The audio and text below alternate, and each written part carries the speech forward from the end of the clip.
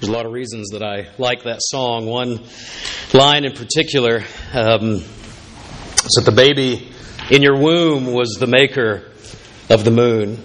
And to think about here as we consider Christmas and what it means that God would take on human flesh and come and live among us, the incarnation literally being human, and how amazing it is. I don't know about you, but this time of the year and a few other times throughout the year are great opportunities that remind me to frame my life in God.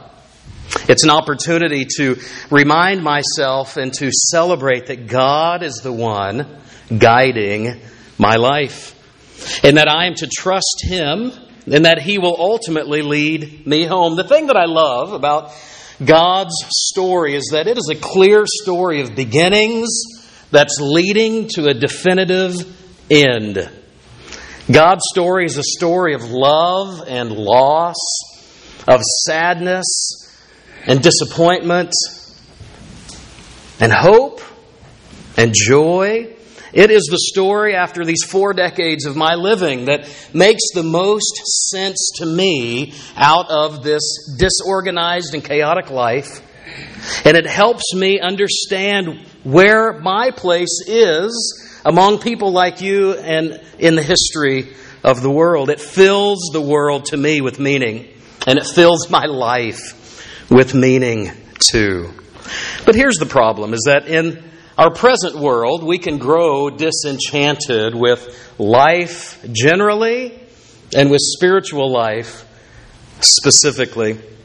Charles Taylor is a Canadian philosopher, and he writes in his book, A Secular Age, he uses this term, disenchantment, and how the secular world in which we live, we don't choose it. It's the air and oxygen that we breathe. It is the ideas that are passed on, the stories that are shared.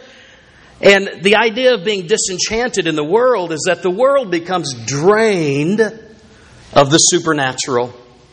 The material world is what we see, is what we get, and it's the only thing we can trust in.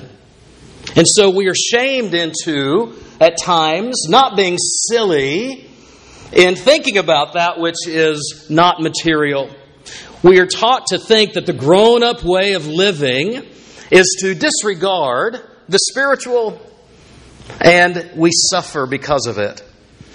God, for many of us, can become superfluous instead of central to life. Instead of being at all, that the universe is filled with the presence of God, and God wants to fill your life too. Instead of that, we come and we look at our world in a sense of emptiness and aimlessness, and we suffer because of it. And if we're not careful, God becomes a mere sentiment for us. Christmas becomes mere sentimentality for us. And don't get me wrong, I love the sweet sentiments of Christmas. But if we're not careful, and if we choose to live in a disenchanted approach toward life, is that instead of all we focus on is the sweet sentiment of Christmas, and we miss the searing seriousness of what God has done in coming into the world. And we suffer if we miss that point. You know, in the days leading up to that first Christmas story, the first moment when the Christmas story unfolds, there had been a long time of waiting and longing and hoping and waiting and longing and hoping and waiting and longing and hoping. For 2,000 years, people had been waiting for God to fulfill the promise that He had made to Abraham so long ago. Was God still? Had He forgotten about the promise? That He was going to send a rescuer into the world that would begin to set things right, that would step into a broken humanity, into a world full of war and pain and discord and chaos, and He would begin to show a different way of life? Had God forgotten that promise because it hadn't been fulfilled for 2,000 years? I don't know about you, but most of us struggle to keep a New Year's resolution for 2 months or even 2 weeks. Have you ever struggled with that? Could God, anybody, possibly keep a promise that was made 2,000 years ago? And the people waited, and they wondered, and they longed for it to be fulfilled. And then you add to that for 400 years before the angel shows up and begins making announcements and preparing the people for what God was about to do. For 400 more years, there had been silence from heaven. At the end of the Old Testament, God had chosen not to speak through a prophet. And so that longing and that wondering increased. And they waited with wonder. Had God forgotten? Was He really involved in the world? Was He really interested in a people's life like this? Was He really interested in your life and my life? I mean, what's going on? And they waited. And they wondered. And they longed. And they hoped. And they prayed. And the angels began to come. If God could manage fulfilling His promise after 2,000 years, and He did, then certainly God can manage to be present in our lives. And we wait and we long. Today we're going to sit for a few moments under a tree together. Not a Christmas tree. A lot of good things come under Christmas trees. But today we're going to sit under a different kind of tree. It's a family tree. And we're going to look together in Matthew chapter 1. You're welcome to open there. And we're going to look briefly at the genealogy, the ancestry of Jesus. And what is it that we learn from there? Because the Christmas story doesn't begin in a stable. It doesn't begin with a manger. It began far longer ago than that. And there were many, many opportunities along the way for the story of God, from the moment the promise was made to the time Jesus came into the world. There were many opportunities for that story to get all messed up and for it to go awry and for sidetracks to happen. But God was patient and God continued to work His plan. Now, as we would read through, we don't have time this morning to read through every list. In fact, often I want to leave that to you. And I really want to encourage you this week to go back and to read through these names, stumble over them. Some of them are kind of hard to pronounce. It's okay. Often what we do is we kind of skip over this part to get to the good stuff. And I want to encourage you this week to not do that, but to settle in. And we're going to just highlight a couple of the names. Some of them are very familiar to us. Some won't be. But here's what the Bible says in Matthew chapter 1. A record of the genealogy of Jesus Christ, the son of David, the son of Abraham.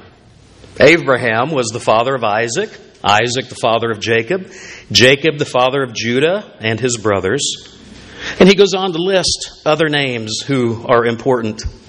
But in verse 6, he comes to Jesse, the father of King David. David was the father of Solomon, whose mother had been Uriah's wife. And then more names who are important are listed: grandfathers, great-grandfathers, grandsons and great-grandsons, all the way down to verse 11 and 12, where the exile, the Israelites, out of disobedience, had been expelled and scattered to the winds. But after the exile in Babylon, verse 12 says, God continues, and He wasn't done with His people, and He continued to work with them, and He drew them back together, and more important names are listed there. But we find ourselves then in verse 16, and Jacob, the father of Joseph, the husband of Mary, of whom was born Jesus, who is called Christ, Messiah, Anointed One. Thus, there were 14 generations in all from Abraham to David, 14 from David to the exile to Babylon, and 14 from the exile to Christ. If we were to start in verse 17 and work our way backward, we would see the high points are the coming of Jesus, work our way back to the exile to Babylon, work our way back to King David, and then back to Abraham. Those are the high points, the names that are recognizable to us. And when we hear the name Abraham, of course, our minds, if we are familiar in a small way with the Bible, we know that Abraham represents the covenant, a promise that God made God took Abraham out to the ocean and He said, Abram, collect up all the little grains of sand and count them up and tell me what you come up with. Have you ever done that with like an M&M jar? Tried to guess how many M&Ms are in it? Isn't it fun? I mean, you think there's 300 and there ends up being like 3,000 or something. Abraham says, I can't count these grains of sand. God says, it doesn't matter. Because this is the way your descendants, even in your old age, your past childbearing age, Abraham, I'm going to work with you and through you, and your descendants are going to be as numerous as these shore sands are. Look up to the night sky. Count the stars. Again, he kind of shrugs and says, there's no way. And God says, that doesn't matter. The point is that even in your old age, I'm going to do something amazing through you for my glory, God says, and your descendants are going to be as numerous as the stars in the night sky. But through you, there is going to come one, Abram. One is going to come through your descendants who will be my ultimate rescuer, helper, savior. He will be your friend. He's the one who's going to show you the way, my way, and that is Jesus. When we hear the name David, we know that David wrote some of the Psalms, many of them. We know that David is the quintessential embodiment of a righteous king. When we think about David, we don't think of a king who, he's not described as one whose heart was after gold. He's not described as one whose heart was after conquest and expanding a territory. We don't encounter David being one who's described as a king whose heart was after power and influence. The way the Bible describes David is that he had a heart that was after God. And I don't know about you, but my hope is that at least one person after I'm dead and gone might reflect on my life and say, for all of Brice's faults, and there were many, he had a passionate love for God, and he had a heart that pursued and hungered God, and God was gracious to him. I hope at least one person might say that about me. David, the embodiment of a righteous king. Jesus is described when he is given the name or the description and the title Christ. That means Messiah, the anointed one of God. A king in the Old Testament would have been anointed and prepared for service. Jesus is being described here as one who is greater than the greatest king of Israel. And for a Hebrew mind of the day, they would have said, wow, if somebody is greater than King David, then he must be the King of Kings. The King of Kings. When the wise men show up in Jerusalem, you remember what they go to King Herod? They say, Herod, we've seen this amazing astronomical event, and it's drawn us here, and we have come. Will you show us? Will you point the way to the one who has been born King of the Jews? One of the questions Pilate asks Jesus at the end of his earthly life. He says, are you the King of the Jews? When Jesus is nailed to a cross, the sign above his head read, King of the Jews. Jesus supersedes King David. He is not just the King of the Jews, he is the King of Kings. But here's what's so remarkable about the King of Kings, is that you would think that a king would roam and stomp the halls of palaces and golden-laden fortresses and sit upon thrones that are ornately decorated. The baby that was in the womb of Mary, who was the creator of the moon, the King of Kings, when he comes into the world, he doesn't do that. He finds his way, and his bed is something more than just common. It's something beneath him. It's something beneath Jesus. He has as a bed a feeding trough of animals. A manger is not a cute little description for us. Some wood that's been hammered and tacked together with some neat little straw in it. It was a feeding trough, a place where animals had come and slobbered on, had blown their nose in. It was gross. And that's just the point. Jesus, the King of Kings, comes into the earth, not into a palace or the great city, but he finds his bed, a feeding trough of animals in a cave where animals were kept. And the first people who come The first people who are invited to see the baby Jesus are shepherds, low-born shepherds, insignificant shepherds. People who are not invited to the parties. People who are not welcomed in the polite social circles of the day. Shepherds would not have made your invitation list, just the way it was. Here they are out keeping their sheep out in the fields. And they're invited to the party, the very first. And it's so purposeful. You know, the timing and the details of the Christmas story are not by accident. The Bible says that in the fullness of time, God sent forth His Son, born of a woman. The timing was not an accident. The details of it were no accident. It is to remind you and me to know that the King of Kings, the maker of the moon, has stepped into the world and He's accessible to ordinary folk like you and me. Isn't that good news? Can I hear something? Yes. I hope you think that's good news. The King of Kings has come out of love for you. We did something last night in San Quentin, and I want to do it with you. Some of you are going to hate this, and I'm sorry. But I had the men last night turn to a near neighbor, one right beside them, and to say these words, God loves you. Now, I know some of you are shy, and you don't want to do it, and that's okay. But you can just turn to a neighbor, and you can just give them the look that tells them that God loves them. Here's the look, okay? Here's the look. You kind of go, all right, go ahead. God loves you, or give them the look. Now turn to another neighbor and do the same thing. Give them the look or tell them God loves them.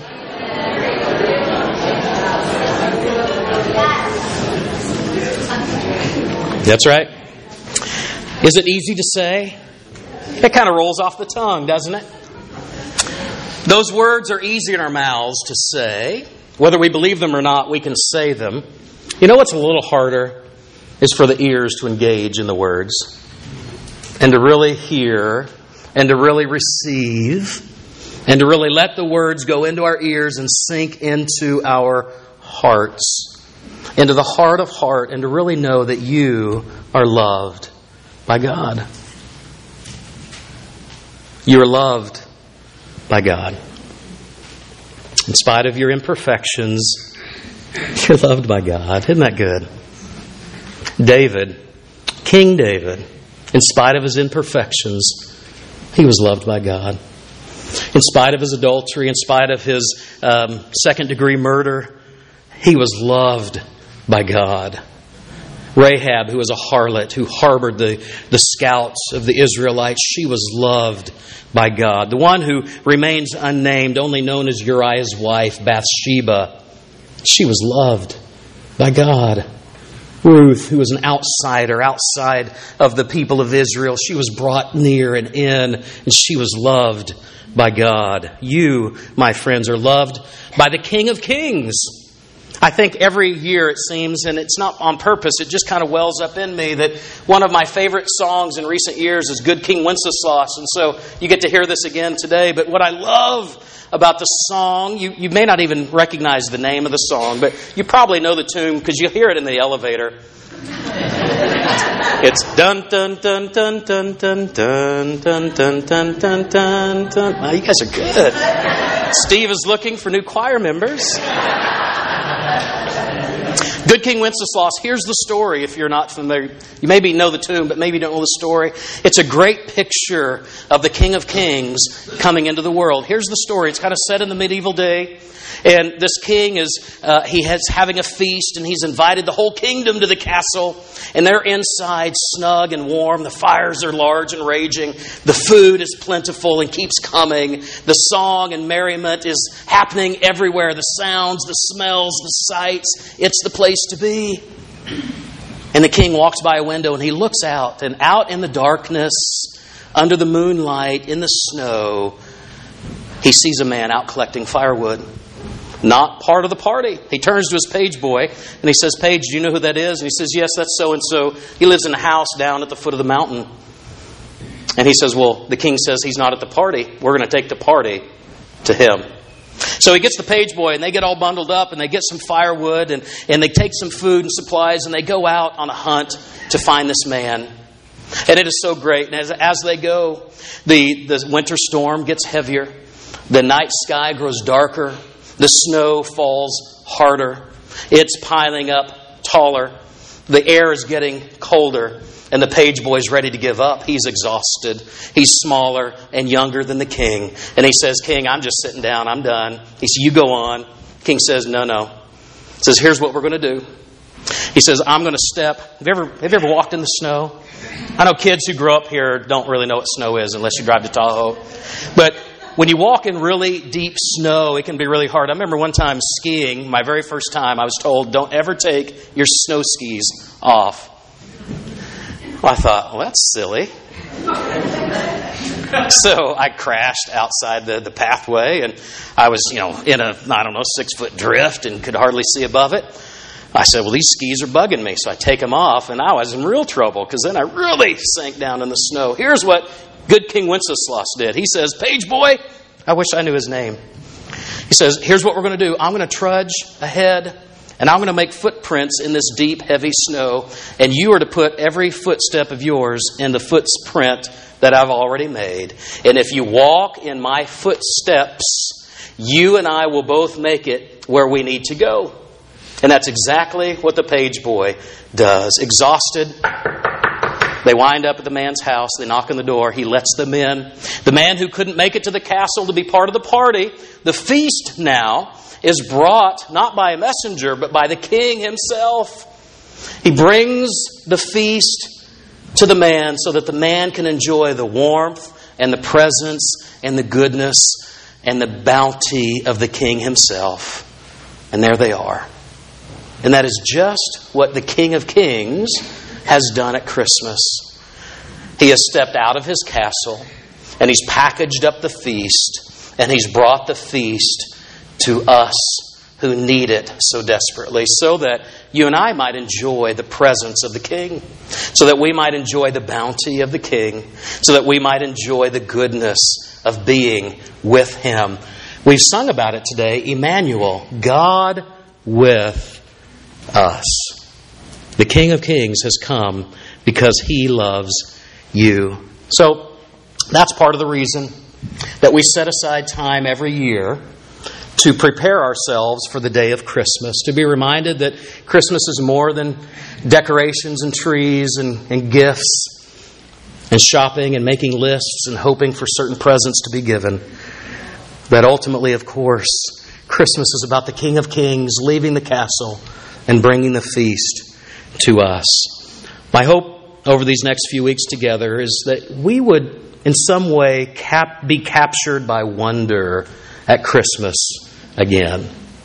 Because so often, year after year, season after season, Christmas, it could just sort of get muted. The real message of Christmas gets muted and distorted and forgotten, and we don't revel in it. We don't wonder as much about what God has done. What does it mean that God would put on flesh and make his dwelling among us? I want and I hope that you will wonder and be in awe at what God has done and why he's done it, because he loves you. So every year we set aside special times of the year to remember what God has done, because there's no better way for us to throw away a disenchanted approach to life and to our spiritual lives, and to re-engage every year, to be reminded that the secular story is not the true story. That we step into the story of God because it is true. It is a story of love. It's a story of God recovering the loss that we've created so that we can enjoy his presence and his bounty and his goodness. He has come to bring the feast to you. So every year we try to capture time, and we lay out time in a particular way so that God might work in it to shape our minds and our hearts, to remind us of what story really shapes your life. So we do that every year at Christmas. And then God invites you to weekly rhythms as well, to be centered in and swimming in the real story, not the counterfeit one out there in the secular world, but the real story of where you belong and to whom you belong and why you were loved and how deeply that love goes, that God would come, step out of the castle of heaven and walk among us to bring the feast to us. I hope that you and I together will be captured by wonder at what God has done and continues to do. Father, this is our prayer this morning. We thank you and we celebrate that you have come to us because of your love for us. Emmanuel, God with us. You've come to hold us. You've come to show us the way. You come every year to help remind us that this is the story that really shapes our life and plots our living squarely in you, in a world, in a life that makes sense. It doesn't always answer every question that we have, but it makes the most sense, at least to me, out of all of the alternatives. And so, God, we want to be captured by you. And when we are captured by you, our hearts cannot escape being captured by wonder.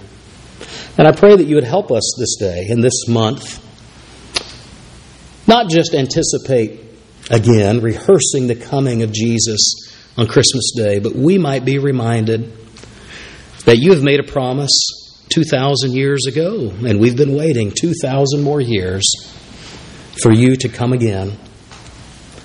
And just like you've kept your other promises, we trust that you will keep this one too.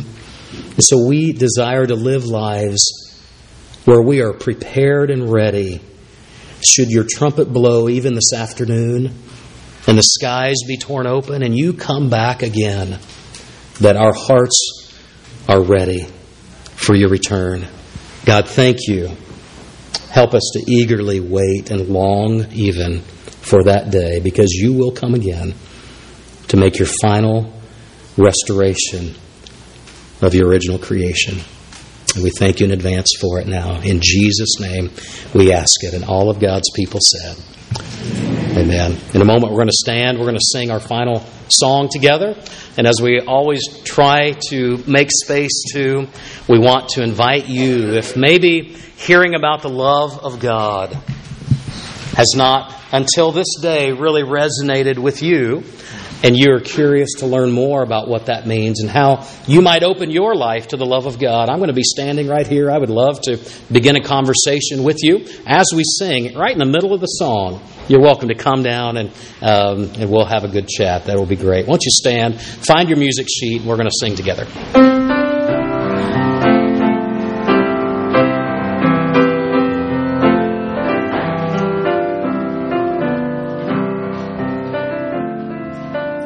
All to Jesus.